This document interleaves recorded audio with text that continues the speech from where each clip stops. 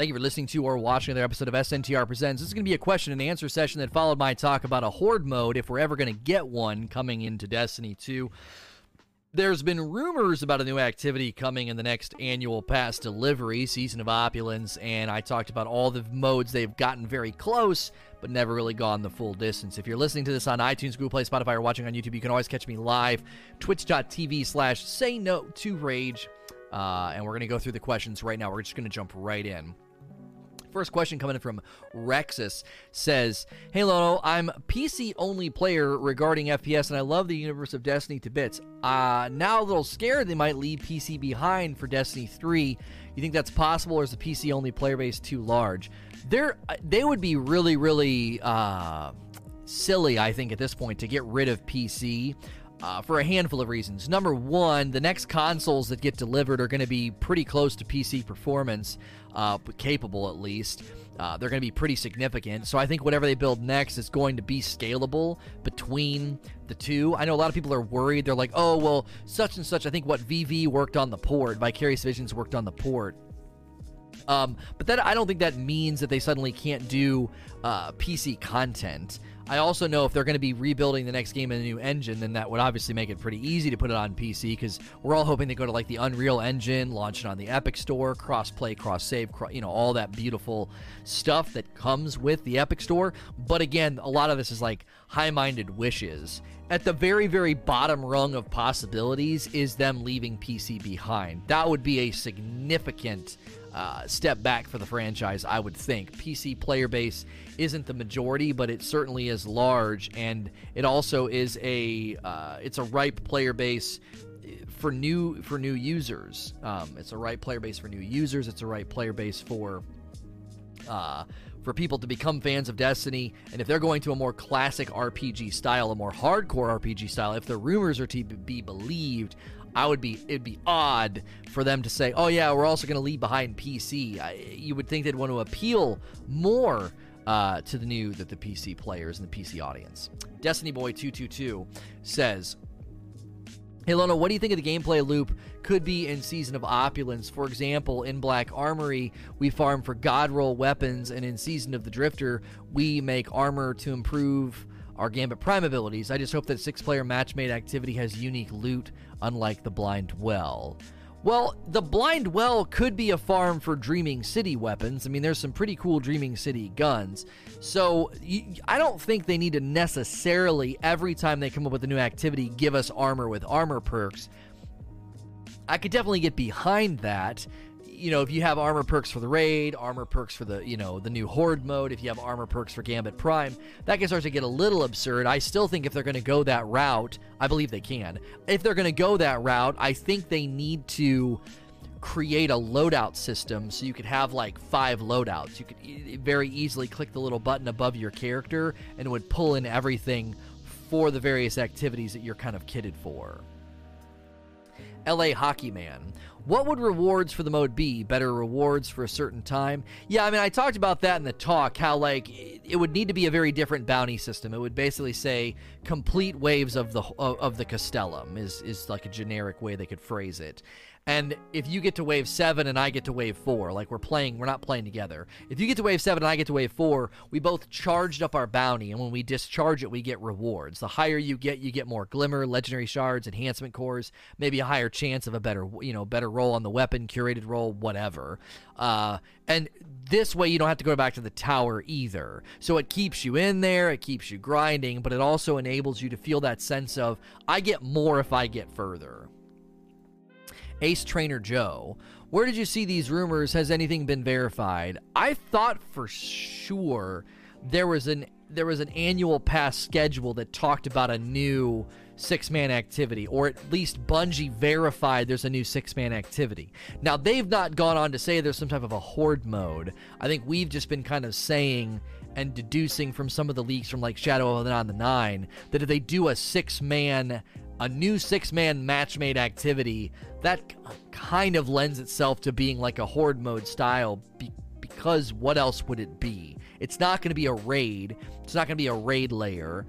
It ain't going to be a strike. A horde mode makes the most sense, because if you put a lot of players in an area and it's match made, what's one of the easiest things you could throw at people? Well, a horde mode. I think it's a safe assumption. Matchmaking in Reckoning probably hasn't gone that well, and people are confirming in chat that there is, in fact, on the roadmap a new 6-man activity that is not a raid. So there's just nothing official about it being a horde mode. We've just been kind of guessing.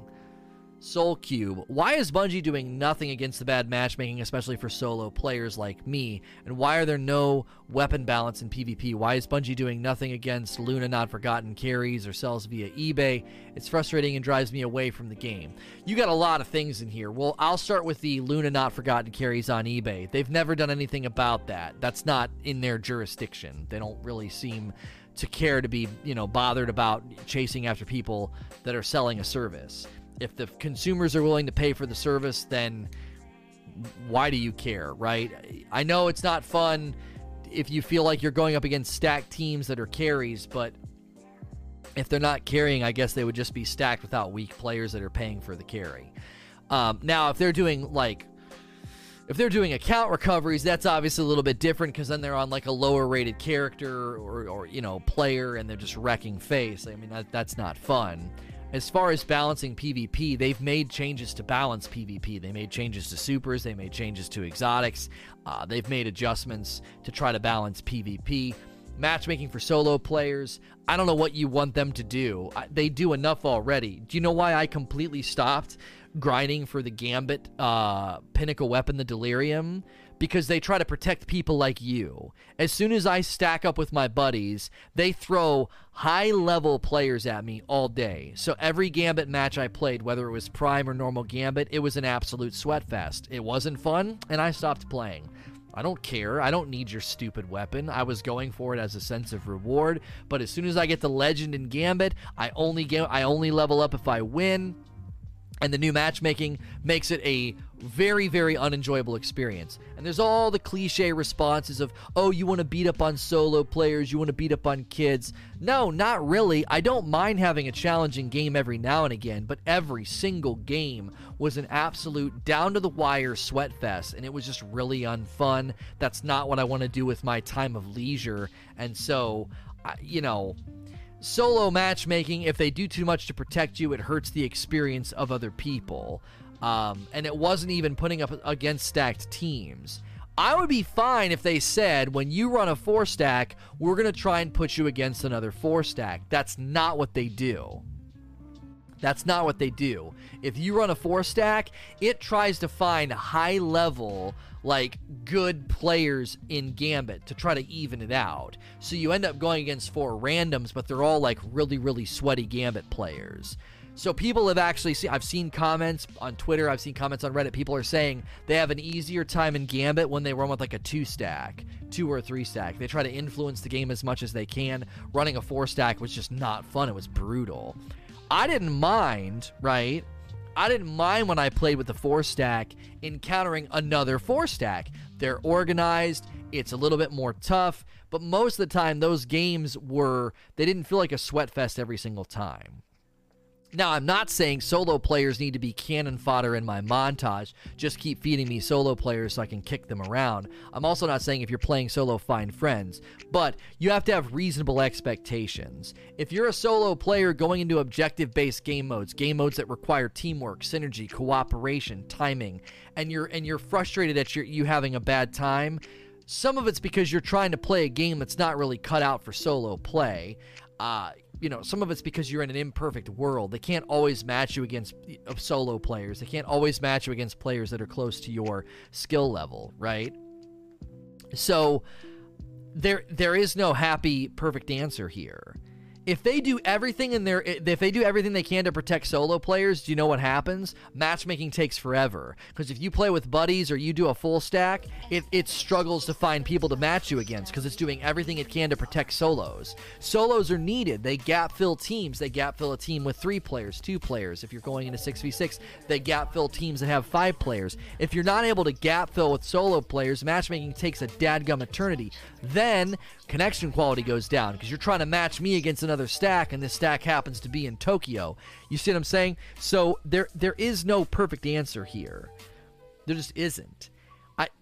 if you're doing everything you can to protect the solo player, you end up discouraging people from playing together, playing organized, and playing well, which is to a certain extent ludicrous. It's like, why on earth would I play with my buddies if this is going to be the experience? So, Evil the Waffler. A while ago, I asked you if you like zombies, which is a horde mode, and you said no. Why would you like a horde mode in Destiny then? No, zombies is not a horde mode. No. If you're talking about Call of Duty zombies, I never really got into Call of Duty zombies because back then I preferred to play Team Deathmatch. Well, not Team Deathmatch. Back then I preferred to play like Headquarters and Capture the Flag, Team Defender.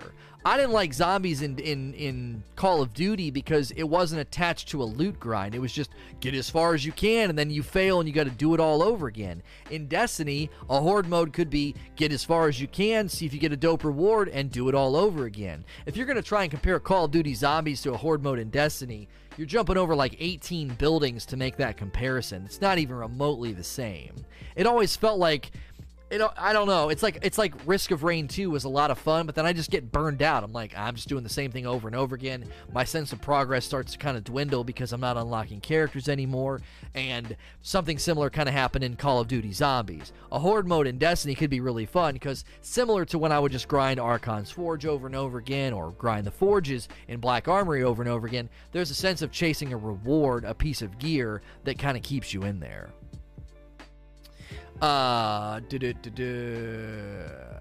Soul Cube, why would you want more content if the old content isn't even fixed? I'm used to that. I am used to that quality over quantity. First of all, what old content isn't even fixed? What are you talking about? This is incredibly broad. All the raids, all the strikes, all the nightfalls, all the public events, all the adventures, all the lost sectors, all the bounties, all the quests, everything works. Like, what are you actually talking about? They fixed the issue with Ada's bounties not rotating properly. The only thing that's not been working properly is Nightfalls have not been, like, rotating appropriately. What do you mean old content isn't fixed? I'm not sure what you're talking about. Now, the guitar errors in Last Wish, as far as I know, those got fixed. Other than that, I don't know what you mean by if they can't fix the old content, why should they give us new content? I'm not sure what you're driving at. Terminator. Would you like to see Destiny invent its own horde mode identity, or would it be beneficial for Destiny to take ideas from Gears of War 3 or Warframe? I think they already have everything they need for a good horde mode. Simple mechanics, bosses, mini-bosses, trash ads, majors, like they have everything you need for wave-based combat. It's kind of built into the game already. Well, right. I mean, fixing Leviathan bugs. I honestly think most of the Leviathan bugs stem from a connection issue more than anything. White Light. Do you think Bungie could take anything from Call of Duty Zombies for a true horde mode, like the point system, unlocking new areas as you play, buying perks with points, etc.? I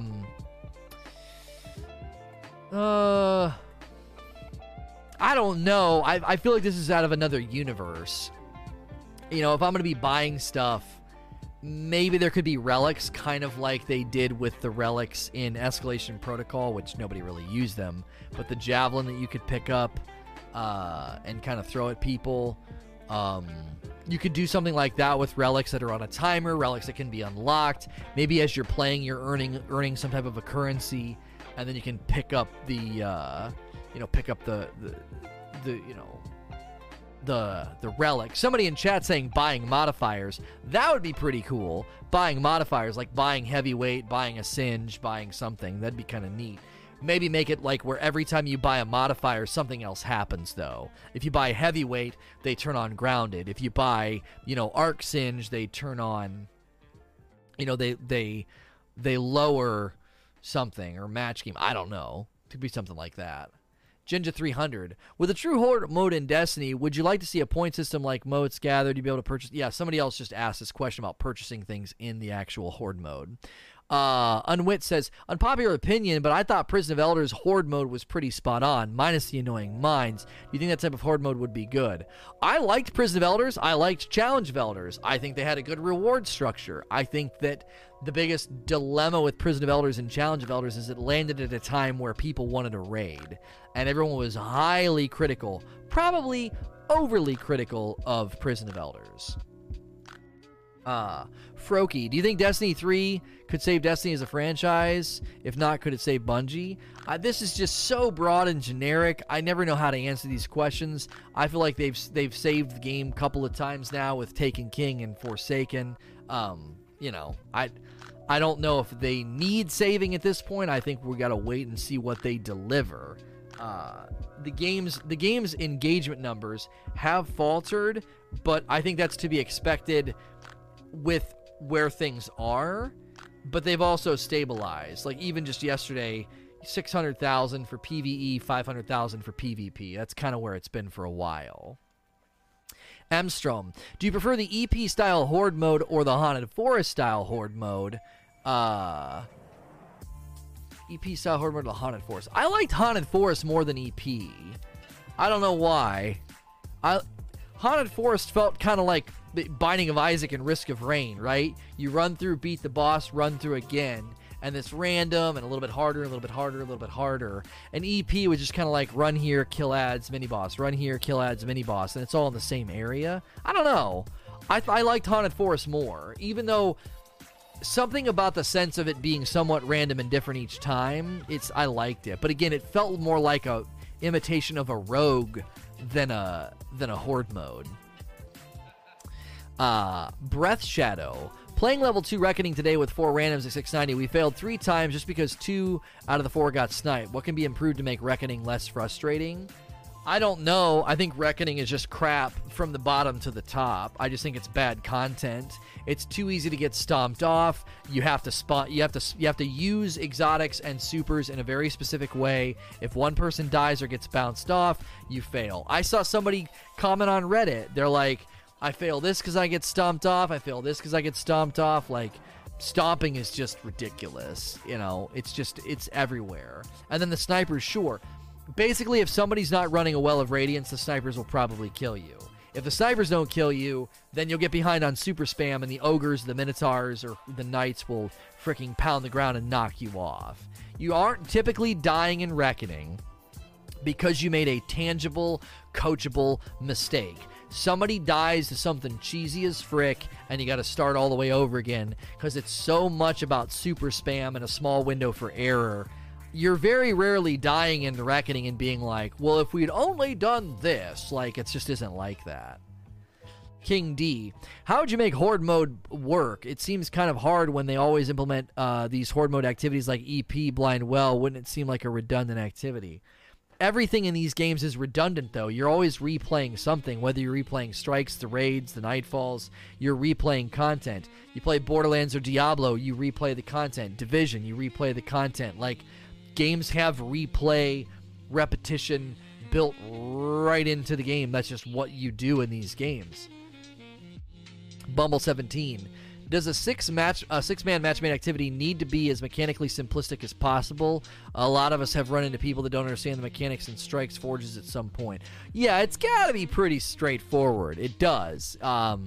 That's always the dilemma, I think, with Bungie's game. It's been a dilemma since I remember being asked during a talk before Destiny 2 came out, what's their greatest challenge? It's the same challenge back then that they face now. They got to satisfy very casual players and hardcore players. Hardcore players are like, this is too easy, the mechanics are dumb.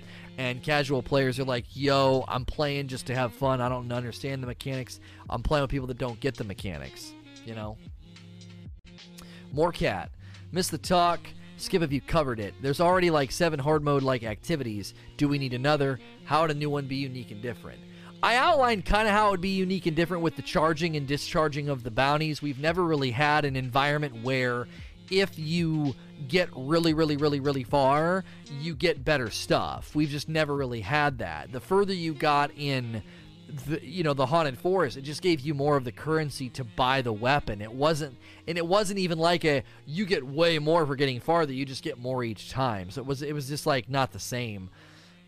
Thank you, Man or Mouse for the sub. I think I missed Zombie Kill and Macintosh as well for their subs. Thank you, guys. 1ED. Is really another horde mode the answer to issues with loot? In my opinion, we have plenty of horde modes. Meanwhile, existing content, including other horde modes, are left behind.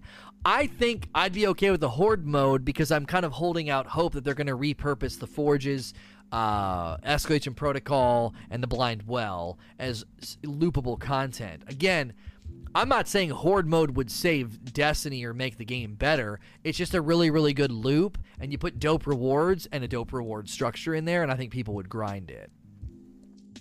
Ashen Annihilator. Is it worth the core investment to Masterwork armor? What exactly are the benefits if there are none? How could they make it worth it? You get more resistance while you're, wearing that. So, like here, I got a Masterwork pair of boots. It reduces all incoming damage while your super's active. Reduces incoming arc damage from non-guardian enemies. So you can create elemental resistance as well as resistance while you're in your super. You get that on all 5 pieces. It's not really worth it in a lot of folks' mind. Most of us just end up saving our Masterwork cores, our enhancement cores, whatever. I have 29 now that I earned by doing Spider's Bounties. And once I'm done with Spider's Bounties, I do another one. I do another round of them next week. And then I just save them because I know as soon as the next DLC lands, I'm going to have a greater need to infuse. That's greater than the need to add resistance in my mind. Phoenix, do you feel like Bungie is preparing for a big reveal at E3 or Guardian Con Trials or a Horde mode? I don't know. Someone said there's a rumor Trials will be playable at Guardian Con. I feel like people are drumming up, just like whispers in the wind. That'd be kind of a weird thing. Now, I could see them doing that at Guardian Con and tapping folks on the shoulder to play in a tournament to showcase the new mode.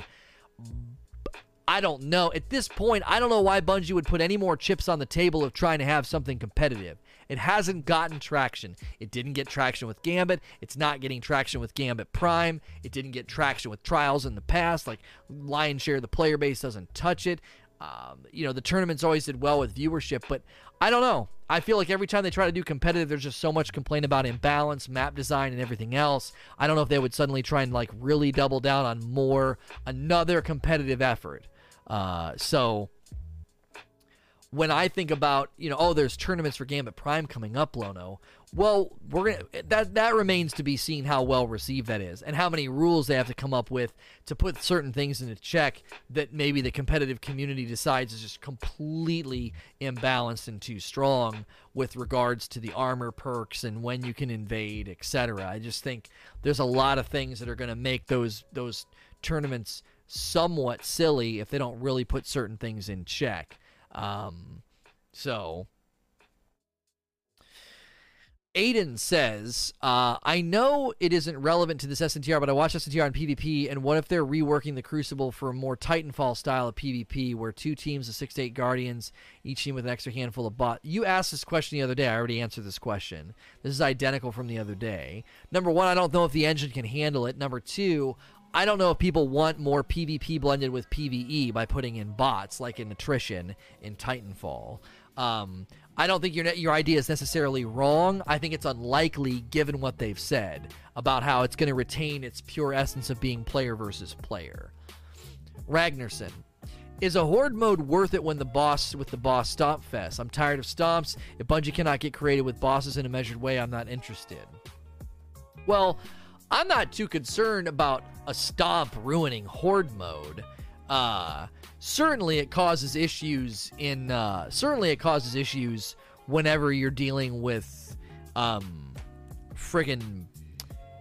Reckoning. It's frustrating. It's not frustrating in the Forges. Volunder, that guy, that's the Cabal guy, can stomp you. It's not that big of a deal. It's not game breaking, and that's kind of a Horde mode environment.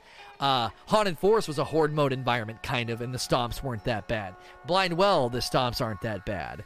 Stomps are only bad when, out of necessity, you're in close proximity to enemies that just constantly freaking do it. That's the issue. In Reckoning especially, you gotta jump over guys that are stomping the ground. You'll die in the freaking air if Blackout's on. It's totally bogus. Nowhere near the enemies, right? Nowhere near them. He's hitting the ground with his fist. I'm in the air, and it's counting it as a melee hit. It's just stupid. That needs retooled, recoded. And knocking me back when I'm behind them and up in the air behind them, like, it needs to only happen if you're in front of them and get struck by the actual hit itself, or if you're actually on the ground next to it. It should not count when you're in the freaking air. That would at least create some dynamic engagement with the content instead of being like just melee to cancel. What if you jump? Kind of like when you jump to avoid the ground slam in Riven, things like that. If they're going to do some type of stomp or some type of knockback, give us a way to mitigate or manage that pain. It's stupid. And as Tin Man's saying, they stop before they even spawn in. I got knocked off once by a black cloud. There was this black spawning cloud. I went back to get heavy ammo, and I got stomped. And you could clearly see in the footage the enemy hadn't even spawned yet. Taken King. If they do make a Horde mode, do you think they will rework Escalation Protocol and tie in with a new mode to put the bounties with random rolls? I think anything from year one that's going to get repurposed isn't going to get repurposed until September. Whatever they have planned for September, I think they're going to wait and hold on to the Forges, Blindwell, Escalation Protocol. All those things are going to be held on to. I don't think they're going to be, oh yeah, we better make sure and do that now. I think Penumbra is going to focus on new things, a new raid, a new 6-man activity, and a new environment. Now, if they reuse the Castellum, people are just going to complain about recycled content, but I think most of the community be like, I never really went to the Castellum, Oh, I can matchmake right into there? That's cool. Oh, the rewards are cool? Dope, let's go check it out, I don't know if they're going to start reworking old stuff until September, when the next annual pass is going to need bolstered quite a bit. Nijiwave. If the Horde mode bounty showed you the reward at tier 3, 5, 7, and 10, allowing the player to judge what's their challenge reward threshold. Right, like, I think you'd want it to say, obviously, the higher you go, there is, there's currency rewards at every wave that go up. And then there's a percentage boost to the drop rate of curated rolls. So if you're going for the hand cannon, let's say there's a hand cannon, every wave you go higher gives you more currency, but also it gives you a greater chance of the curated roll dropping. Because obviously, we would hope they would set it up in such a way as that the curated rolls become the main thing that you go for. It's like, if you're going to be going for a gun, you would hope they would make the curated rolls the best, and then that's what everybody would want, and you could have that be like a low drop rate unless you get into the higher thresholds of the waves. Jinja 300. Would you like to see a class system similar to Gambit Prime in a Horde mode, i.e. medic tank support? Somebody asked this. I'm not opposed to raids or even a Horde mode, or even if it's not a Horde mode, if it's just a match-made activity that's just endgame and it's intense, like Reckoning. I'm okay with them establishing roles and perk benefits from the armor. They just have to really think about the kind of game they want to be. Because if you're constantly dumping me in an environment where I need to be switching my armor, you need to, as I said before when I got this question a little bit earlier, you need to give me the ability to swap armor effectively. I need a loadout system. I need a way to cycle through the various loadouts that are in the game.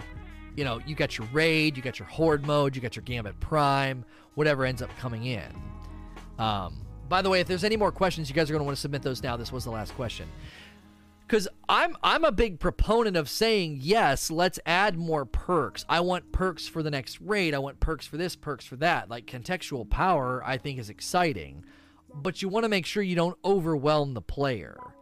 If I have a set for every planet, every activity, that could be good, because then you could have a reason to grind different planets and different loot pools, right?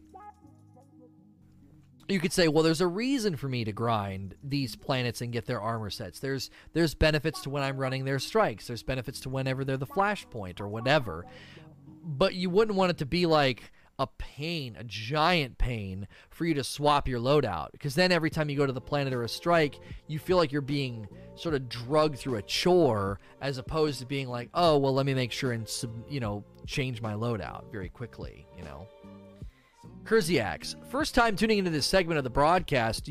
What is it specifically you want out of the future D2 release or Destiny 3? In Destiny 2, if they maintain a seasonal loot pursuit and things to do and stuff to chase, okay, if they maintain that for the next year or two, I'm totally okay with that, right? I'm 100% okay with that. But the next game, Destiny 3, they really need to go to another engine. They need to. Bigger areas, dedicated servers. There's a very, very high likelihood that we're looking at new consoles in the future. Those new consoles, you're really going to need them to, be immaculate. The games that run on them are going to need to be high level. People are not going to upgrade from their PS4 to their Xbox One if there's not a significant reason to do so. And when you get these new consoles, you're not going to want to be running Destiny on this old Tiger engine. It's too limiting. It takes too long to build content. The areas are pretty small. Peer-to-peer. They can't do dedicated servers. They said they'd have to rebuild the entire background architecture of the game. If you expect any type of PvP to be taken serious in the future, you can't keep doing peer-to-peer. I just can't envision anybody buying a game. And the next question right here, XPZ says D3 in 2020 or 2021. I've been saying 2021. A lot of people are saying 2020 to coincide with the new consoles. Either year, I cannot imagine anybody buying a game and taking the PvP serious in 2020 or 2021 where it's peer-to-peer. You got Apex Legends, you got PUBG, you got Fortnite, you got Overwatch, you got CSGO, you got all these mainstay player versus player games, and none of them are peer-to-peer. They're all dedicated servers. You can't expect anybody to take your game seriously with peer-to-peer. I cannot imagine anybody caring, and that's part of my reasoning of, if they're going to keep PvP around, then do it right. You got to do it right. Dedicated servers, lots of different designs to the maps. Let the game breathe. Put more distance between us and the other players. Maybe go to bigger matches. I don't know. Do something to let the supers, the shoulder charge abilities, the shotguns, the really strong weapons, let the game breathe. We're just always on top of each other in this game, and it just feels like a meat grinder. And I feel like that's one of the reasons folks just switch from this to this to this to complain about, because it always kind of feels like whatever the next season of dominance is, it's just a lot of things that are unpreventable. Getting killed by a super, getting killed by a heavy, getting killed by a shoulder charge, someone, sliding around the corner with a shotgun, Bumble 17. How important is inactivity protection for rewards in this horde mode? Does it need to be doable as a 5-man to account for one person who's AFK? Well, obviously, you would hope that you could go in and challenge yourself and, limit how many people can come in. See a Sasquatch. Limit how people can come in. If you want to do a challenge with your buddies and 4-man it, you need to be able to block people from coming in, like the firewall thing they did with Haunted Forest. We are going to be getting that same feature with the Verdant Forest, which is in the Revelry, which starts tomorrow. And if they allow you to do that, then I would hope that it would be doable with smaller teams just as a challenge. Now, your question's about, what about AFK protection? I don't really know the answer for AFK protection. I don't know the answer for AFK protection. AFK protection would be potentially you get kicked for inactivity, you get kicked for not doing anything, maybe you got to go ready up in between each round, and if you don't ready up in between each round, you get kicked. You have a timer. You got to go touch a flag and ready up. Now, I don't know if Bungie has internal mechanisms to do this. I don't. But I think that's one of the issues is that if you set up a nice macro that you step, shoot, reload, step, shoot, reload, eventually you're going to shoot an enemy. Eventually you're going to do something that the game might interpret as genuine. So they've got to think about some form of readying up or something. I'm fairly certain in the Forges, if you don't shoot the boss, you don't get any loot. Because I would be doing question and answer, and I would just be killing people and doing my super a bunch and be like, oh, I'm killing ads like crazy, and I wouldn't shoot the boss and I wouldn't get the loot at the end. So something like that could also help. Taken King. Would you like to see bounties being used for raids? Could give us a way to get cores and cool loot. They already do bounties through Hawthorne for the raids. They're unique each week for another powerful. Emstrom. Activity-specific perks, are they necessary, nice to have, or take them or leave them? I don't think they're necessary if you make guns that are cool enough. My concern would be there's not enough influence over the flow of the game with armor perks to really make them feel like they're worthwhile. That would be my biggest concern. Is that, you know, if you're not actually getting something that feels worthwhile, then you'd have to say, okay, well, you know, why am I doing this? Like, am I grinding for this? Am I grinding for this piece of gear just for the sake of it, or is it actually going to make a difference? You know, is it going to make a significant difference in my experience, or is it going to, you know, or is it going to be just be kind of a joke? Like, that's one of the reasons I feel like whenever you put on armor, a lot of times people are like, oh, we only had armor perks. Armor perks in raids help with a specific task, right? When you get torn between dimensions, when you're picking up a cannon, when you're picking up a charge, whatever. They landed on specific tasks in the raid as opposed to just being like a nice perk. So I would think that you would want it to be something either specific to the encounter or really start to rethink how we gain strength and how we feel strong in the game with perks on your armor. Because, like, oh, a little bit of resistance here, a little bit of this there, a little bit of this, that there. If they're so marginal that you don't feel like it changes your experience, what's the point? When you get a different perk on a gun, you immediately know, oh, wow, Feeding Frenzy is significantly better than fill in the blank, right? You know, Feeding Frenzy is just better. I can feel a difference in my gameplay. I can feel a difference in how quickly I reload. It's like, well, I'm getting my grenade a little bit quicker, like a second or two quicker now that I got this pair of, you know, gloves or boots or whatever. It's harder to detect. Now, let's say in the new Horde mode, there's a grab the relic and run and hit the boss, right? What if there's a chess piece from the Horde mode? We're guessing there's a Horde mode, guys. The new 6-man activity. We're speculating it might be a Horde mode. What if there's a chess piece with a perk that when you're holding the staff, increase agility and, you know, resistance to slam or something? Well, that would have a tangible benefit in that environment for a particular thing that you're doing.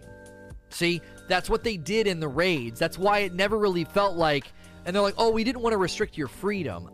That attitude doesn't make any sense to me. If I'm grinding the raid and I want the raid gear and I get perks from the raid gear to run the raid, that makes perfect sense to me. It doesn't restrict my freedom at all. I don't have to run the raid armor. If I do, I feel like I get a pretty nice perk. You basically took away raid perks to give us more freedom, but we didn't gain any freedom. It just felt like, well, you made the raid armor less interesting now, is all you accomplished. You could go into Wrath, you could go into Kingsfall, you could go into Vogue, any one of those raids with armor that you liked. Well, maybe not Vogue, because I think you had to wear the armor to raise your level. So let's just talk Wrath and Kingsfall. You could run Wrath and Kingsfall with whatever armor you wanted. You did not need those perks. But the cool thing was, when I got a pair of gauntlets for Kingsfall that were scout reload, and they had the Kingsfall perk of increased reload in the aura, and I was using an Angel's Advocate scout that got outlaw, I had outlaw proccing, I had the gloves increasing reload, and the aura increasing reload. It was silly fun, and it made the gun reload at a broken speed. That doesn't limit my freedom. That's fun. That's creative. See what I'm saying? Like, that's why with armor, I don't know what else they can really do to make armor dope other than something like that. By Hova. I know you're not a PvP person either, neither am I. I do enjoy sometimes for a change of pace. With the lack of desire for Gambit this season, I decided to grind for the Redrix. One reset left. What are your thoughts on Bungie adding powerful effects for Revelry, where Revelers will even more dangerous in the Crucible? I just want to finish the stupid thing. I mean, you're going to be stronger in the Crucible with the tonic. They said that in the thing. So you will. Morecat, what do you think the chances of crossplay would be for Destiny 3? I think the fact that Epic replied to them going independent, I think Epic and Bungie could make a very, very nice team. The background architecture of the Epic launcher granting crossplay would be perfect for Destiny. Skill in the Wind. How early do you think they should announce that they're switching engines for D3 if that is in fact the case? Personally, that would be enough for me to hope in the future of the game to be excited. The very first vid doc, I don't know why people call them Vidocs. It's a video doc, vid doc. The very first vid doc, they look square in the camera. Luke Smith says, for Destiny 3, we wanted to pull out all the stops. Bigger worlds, more places to chase, more loot to get, and in order to do that, we had to change engines. And this is what we're working on. Boom, and you go to like a montage of people being like, with the Unreal Engine, we've discovered that we can actually make larger worlds and create an infrastructure that engages with dedicated servers to give players more seamless experiences for co-op as well as just larger places to explore and find new adventures. Boom, like that's it. You just start talking to the developers and showing what they're working on. Like, this is what we're able to do now. Right? It's not vid doc. Right, but you're shortening the word video. Vid doc is a shortening of the words video and documentary, right? So you're shortening video, vid doc. If I'm shortening video, I chop off the back of the word. Don't debate me on this, okay? Don't. Nobody says video. Why are you suddenly pronouncing video vi? It doesn't make any sense. In any case, that's exactly how they would do it, right? They would say, you would have Luke Smith look dead in the camera and say, we wanted Destiny 3 to pull out all the stops. We really, truly wanted it to be a brand new game. And in order to do that, right, we needed to switch to a new engine. Now, what he could say is, this means the launch date of Destiny 3 is a little bit further out than we wanted it to be, but we believe this will help us make a better game. Any person with two brain cells to rub together would hear that statement and be like, that's fine. I'll wait till 2021. That's totally fine. If you've got to push it back beyond where you were hoping to launch it, and we are going to get a better game, and you got developers really backing that idea, I can't imagine anybody watching that and be like, yeah, I want it now. If people say that, forget those people. They don't matter. They're going to buy the game regardless. That's exactly how I would phrase it. That's how I would structure the whole thing. Just be honest with people. I think people are becoming interested in the idea of making games. That's why vid docs exist. It's cool to hear the developers talk about, we tried this, we learned this, we're doing this, we wanted to add this, we wanted to create this environment. Like, people find that interesting. They might not be able to afford to wait until 2021. If they can figure out the internal developmental bandwidth to maintain and create annual pass content for the next 2 years, I think they'll do just fine. I think people will buy the annual pass content. I think the little injections of free stuff with the little micros to buy the emotes, I bet you those emotes are selling pretty well. I do. I bet you they're selling pretty well, because it's exactly what I said they needed to do before. Make it clear. How much does it cost? $5 for an emote. Boom. Easy for my brain to understand. This is how much silver I need. Let me buy the box. They've shifted the Eververse in the direction that I said it needed to go. Direct purchase that is a clear one-to-one connection of the currency so the consumer knows what they're getting and for how much. If they can nail the free events and the cool emotes along with the rhythmic annual pass delivery of content, they can ride this out to 2021. They can. Naxia, thank you for the Prime sub. Man or Mouse, I think I missed your sub a little bit ago. No, I think I thanked you for it. You're 100% right. I just think as a business, they want the game out ASAP. They got to pay wages. You got to understand something. They're not doing a revenue share with Activision anymore. So if they can generate really, really good revenue with the Eververse, they get all that revenue. They're not doing a revenue split with Activision anymore. So at the end of the day, they could be netting really healthy profits with minimal Destiny 2 effort to fund the next game. They could also have private investors. They could also have a percentage of investors coming in. Epic could be helping.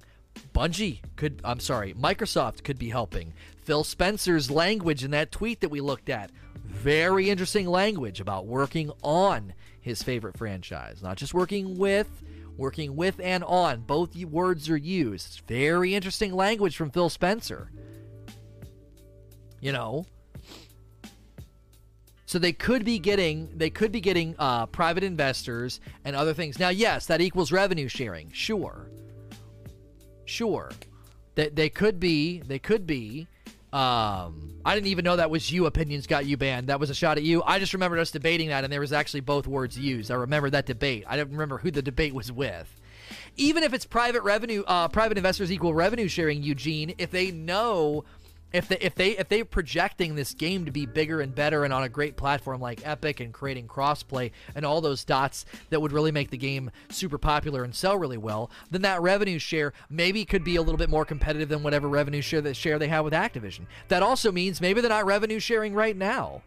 If they do a revenue share agreement with private investors for Destiny 3, they don't owe those people any money until Destiny 3 starts selling. Right now, they're not revenue sharing with anybody, hopefully. So all sales of the annual pass, of microtransactions, of the Eververse, all that money's going directly to Bungie, hopefully.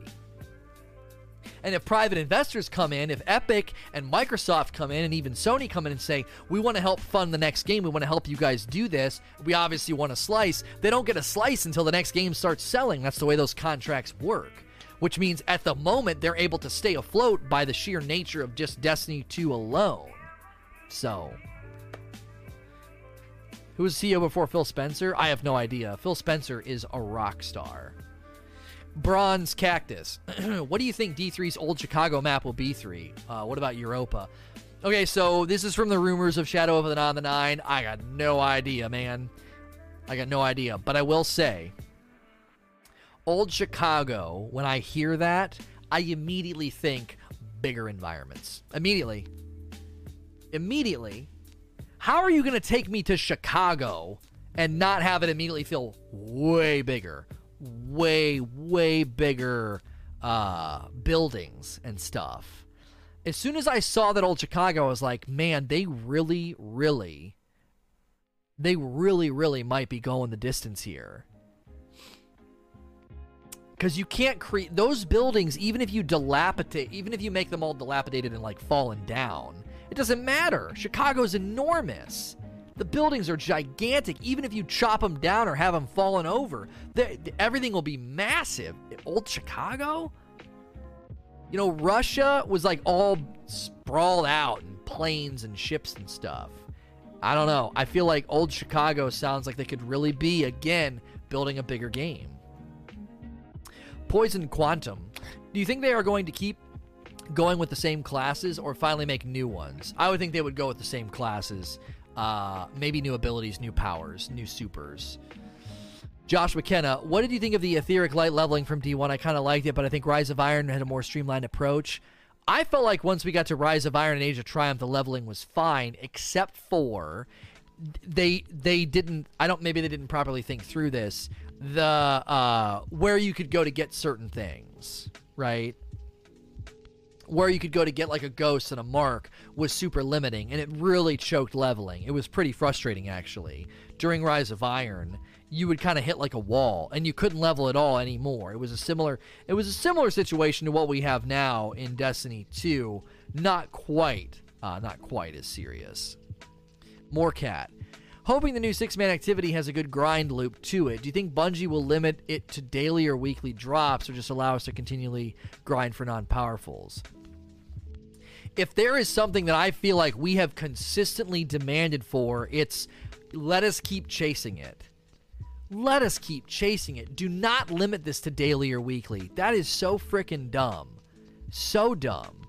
There has been more and more people, I've seen it on Reddit, I've seen it on Twitter, more and more people are promoting the idea of we need Ada's bounty style everywhere. And everybody keeps saying, look, Say No to Rage has been saying that for 5 months, 6 months, 4 months, whatever. People keep commenting on these tweets and they're like, yo, Say No to Rage has been saying that for a while. But it's starting to catch on. Why? Because you exposed us to a good system with agency, player volition, right? You have that intentionality of what you want to chase, and then the RNG of the random rolls, and you just keep chasing it. More and more people are like, why is this not in Season of the Drifter? Why is this not in more places in the game? The raids, Zavala, Shaxx, everybody, you know. I've seen posts on Reddit, and I've seen tweets from other content creators.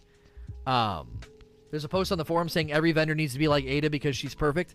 I'm telling you, it's catching fire. It's catching fire. And I'm not saying I deserve credit. What I'm saying is we always have conversations here, and in a week, 2 weeks, 3 weeks, 4 weeks, it starts to permeate through the community, and all of a sudden you start seeing these posts and tweets pop up with the ideas that we've been discussing. It happens. Novite96. I've always had the thought that if the community gave some ideas for raids and or some components we've never seen, what's your thought if Bungie would go that route and gather ideas from the community? They already do that. They already do that. There's elements to the raids and the systems that came right from the community. 100%. Yeah. They do pull ideas from the community. Trust me, they do. Little Light. Why do you think Bungie isn't willing to go full Horde mode, especially since they have the settings for it instead of doing 2 levels of Horde, Forges, 4 levels of Blind Well, 7 on Escalation Protocol? Seems like they're going backwards. Thoughts? I mean, I'd be interested to just ask them, okay, what prevented you in the Haunted Forest? What prevented you from taking the timer away and just letting us go until we fail? A team wipe, you know, whatever. What prevented you from doing that? Why not? Would be my question. Even if you get to a ceiling of difficulty, like you can only take the Delta so far, couldn't you just add saturation in some of the areas, and eventually people would wipe and fail on wave 16, 17, 18, 19, whatever? Or just continue to lower the light level of the player. Something like that, like how you do with the modifier for Nightfall. I would love an answer from Bungie, like, is there an actual technical reason why you guys don't do something like that? Or is it just like a design philosophy of, like, we want them to be encased encounters? Now, I can hear Bungie right now, I can hear them saying, for a match-made encounter, we don't envision it being good for it to go on for forever because eventually people need to leave, and that could really hurt the player experience. And then if somebody leaves at level 9 and somebody gets thrown in at level 9, that could be very frustrating. I can almost script the answer of them saying that might not be good for the experience of the player given that it has matchmaking. My pushback to that would be, okay, why not have 3 versions of the Haunted Forest? Normal, and then you have Firewall, and then you have Infinite. So when you click on Infinite and you're going to matchmake into Infinite, you know you might get thrown into wave 8, 9, 10 or whatever because people go in and leave. You also know that when you pick Infinite, you're going in and probably wanting to stay in there for the long haul. So it'd be less likely for you to have people leaving, right? People won't grind that. They'll figure out the best level to go to and then restart after that level. Not necessarily, Eugene. As I said before in my talk, if every level grants you more rewards, every level you get adds a multiplier to how many shards, glimmer, enhancement cores you get, right? Every level you go increases the percentage of the chance on the drop rate of the curated roll on the weapon. So sure, you're like, well, at level 10, we could just wipe, and we get like a 5% chance on the gun. But if you get to level 15, that chance goes way up. Like, it gets another bump, it gets another hit. Now, somebody might say, well, wouldn't it be worth it just to keep running it? It's faster to get to this percentage and then start over. Hit this percentage and start over. Again, you'd really want to incentivize people to keep going because they're going to get so much more stuff. And you could also have it be on their emblem, like how many waves they've cleared. Opinions get you banned. Out of all the raids, in your opinion, what raid hit the most balance between the casual, hardcore, and why do you think that? Wrath of the Machine is a perfect raid. I think it's a perfect raid. The only thing it's missing is the the increase in difficulty philosophy that was in King's Fall was perfect because they designed hard first and then they dialed it back for normal. Wrath bumping up to hard wasn't as cool or as significant, I think, as King's Fall was. Once you did Wrath hard and challenge mode, especially challenge mode at Axis, I feel like it was a perfect raid. Internal currency, great perks, re-rolling the gear. You could play it more than 3 times and get rewarded. Extra chests to give you more volition and intentionality in your grind. There was so much about Wrath that was perfect. Really. Wrath was easier on hard. I don't really remember why that would be the case, but I do remember us not really struggling. I just assumed that was because we got pretty good at it. It wasn't exactly a hard raid. It was more of an intense raid than a hard raid.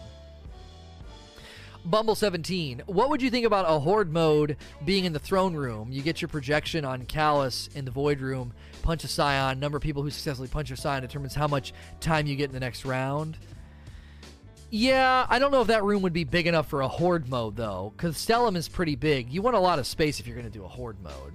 Evil the Waffler, I agree they need a new engine. My fear is we won't get the game till 2022 or later if that happens. What happens if they do that? If they can keep this cash cow going, then that's how they get us to that year, you know. Commander Tyke, do you think new 6-player activity in Season of Opulence should have mechanics like in a raid, or without mechanics but hard like Tier 3 Reckoning?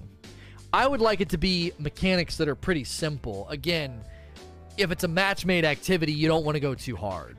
It has to be pretty easily deduced. I feel like the mechanics in Escalation Protocol were pretty easy to figure out. Sagato, how would you believe the DLC in D2 would be while working on D3 long run? Would it ramp up resources, both human financially? D2 DLC, D3 would suffer, wouldn't it?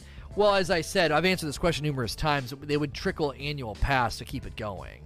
Avit 7 with 5 months. Naxiat, did I think your prime sub? I think I did. Red Stripe Tiger with 3 months. Thank you. Itchy One Grip. After Bungie reduced subclass customization to 3 separate presets, the game went into fecal matter. Okay. The only reason exotics mattered was because of the freedom. Until this is rectified, the game will be limited. Do you agree? No, you're being way too hyperbolic. Thank you, 44 Zip Zip, for 3 months as well. You're being way too hyperbolic. Most of the perk combinations that you could pick in D1 were the illusion of choice. Almost nobody ran certain perks because most of the perks, it was clear what you were going to pick. So I actually think when you pick like an ARC subclass now, having 3 separate attunements is far more significant than what you had in D1. I think we have a false memory of the freedom we had in D1. I don't think it was a true freedom. I think it was an illusion of freedom. I really do. Dwegoon. What does it change D3 will need to be on its own unique game? I've already answered this. Dedicated servers, new engine, much bigger areas. Evil Clown. Do you think Bungie will keep PvP or make it more story-driven? PvP is staying, but I think it's going to be larger. I think they're going to jettison the idea of having, like, small, compact maps and competitive environments. I think they're just going to go bigger environments with more magic.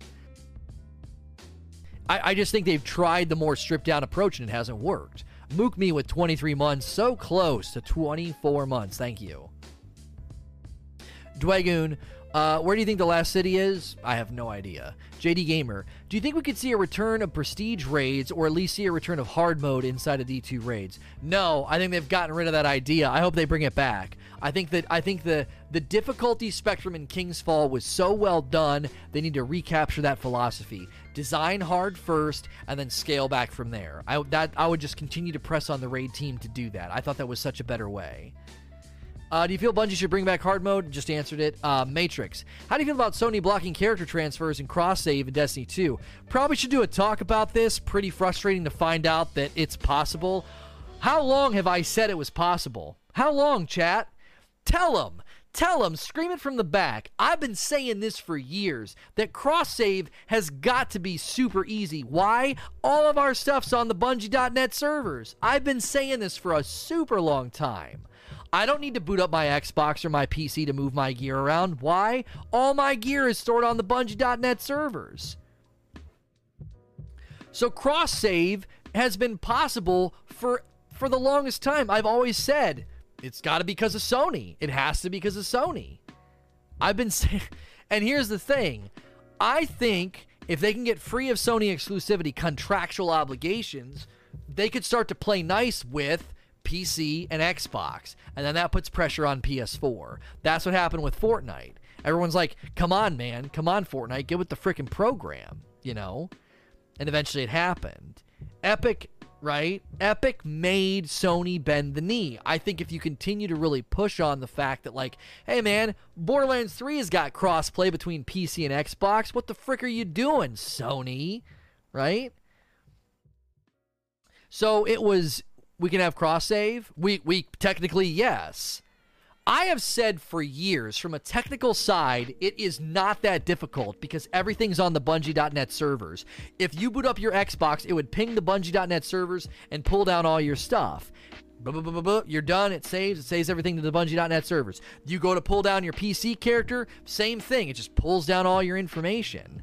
Sony literally blocked it. Sony blocked transferring accounts as well. Yeah, if people wanted to upgrade to PC, that's another thing that cross-save would grant you, is essentially a character transfer. Don't you remember when we knew that Destiny 2 was going to have a staggered launch on PC? Everyone was like, are they going to give us character transfer? Are they going to give us cross-save? And a lot of us said, this might be the time we finally get it because there'll be an actual purpose behind it. It's like, we launched on PC as a staggered launch. A lot of us speculated that we might be getting cross-save or at least a one-time character transfer. And Sony, the most anti-consumer, anti-gamer company in existence, they blocked it. They need to get with the program. Here's the thing. Sony has a fantastic platform. Sony has fantastic games. They've got great relationships with you know, all their exclusivity, but they block things like character transfer, cross save, cross play. They block it. You can't tell me it's not possible when Epic finally put enough pressure, right? They put enough pressure, and then they all of a sudden, oh yeah, it's fine. You can do cross play on Fortnite. Come on, that what?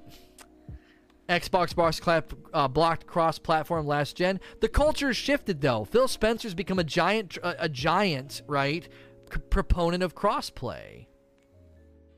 They're not anti-consumer. They're repaying last gen. How is that not anti-consumer, though, Zach? How is that not anti-consumer? You have, like, a vendetta against last gen, so you're, like, digging your heels in, and the consumers lose because of it? Come on. That was like when I couldn't watch one of my television shows because AT&T and some network were in a dispute. What? That hurts me as a consumer. I don't give a crap what's going on behind the curtain. You know? It just feels like it's vindictive at this point. It's easier for Phil Spencer to say from second place. Well, not necessarily, Big Mouth Strike. Phil Spencer even came out publicly and said they're no longer spending money on third-party exclusives. When they paid for Tomb Raider to be exclusive for 1 year, they got a lot of negative press for it. People were really annoyed. And Phil Spencer came out and said, we are pivoting away from paying for third-party exclusives. We would rather focus on just delivering great content to our player base. So, to me, you know, there's been a shift in culture. And you can't be like, oh, well, you did it in the past, so we're just going to keep doing it. You know? Sure, okay, fine. Xbox did it last generation. Do you have another point other than that? You guys just keep saying, well, Xbox did it last generation. Okay. Was it good for consumers back then? No. Has the landscape of gaming changed? Yes. I can play Fortnite here, on my Switch, on my PC, on my Xbox, on my PS4. The landscape of gaming is changing. It's not this two consoles, only one can leave, you know, two enter, only one can leave fight anymore. It just isn't. It isn't needed. It's not a needed battle anymore. And you can't keep pointing to the past. That's just isn't good business. Are we gonna, like, do you really want Sony to come out and publicly say, you know what? We would open up cross-save and cross-play and player transfer, but Xbox did it first. Like, come on. My kids say that. Don't hit your sister. She did it first. I know, we've broken you guys apart. Peace has been established in the region. Stop hitting each other. And then he runs over and hits his sister. Well, but she hit me first. Yeah, it was 10 minutes ago. Well, my son's a 3-year-old. He's not a multi-billion-dollar corporation. You know? You're not speaking to the problem when you're like, oh, wait, they did it in the past. They did it in the past. Yeah, and it sucked back then too. It's holding back the evolution of gaming. It's holding it back. It's just Josh now. Do you think Bungie should lean into more RPG aspects in Destiny's future? Yeah, that's one of the rumors. That's one of the rumors. That they're going to go more RPG. With a lot of the features and how the game feels. Here's the thing you got to understand. Here's the thing you got to understand about the whole crossplay disagreement, okay?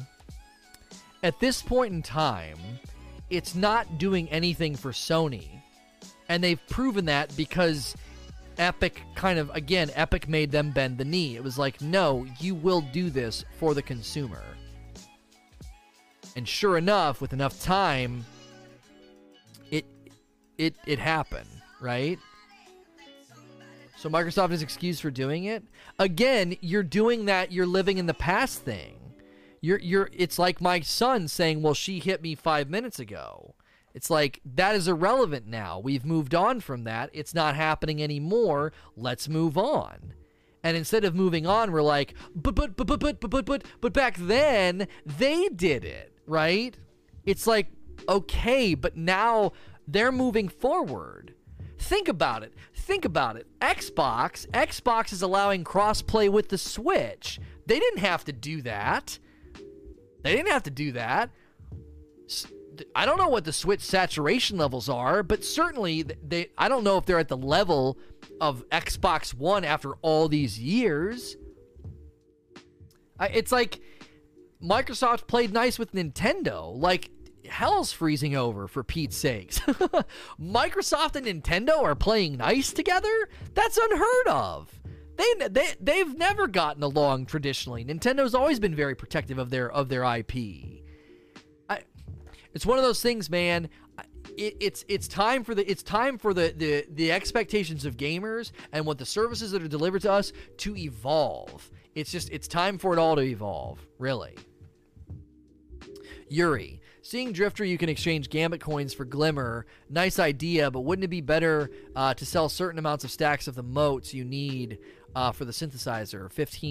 5 coins, 5 green motes. Yeah, I mean, I'm not too concerned about his internal currency. You get plenty of the synths just from playing.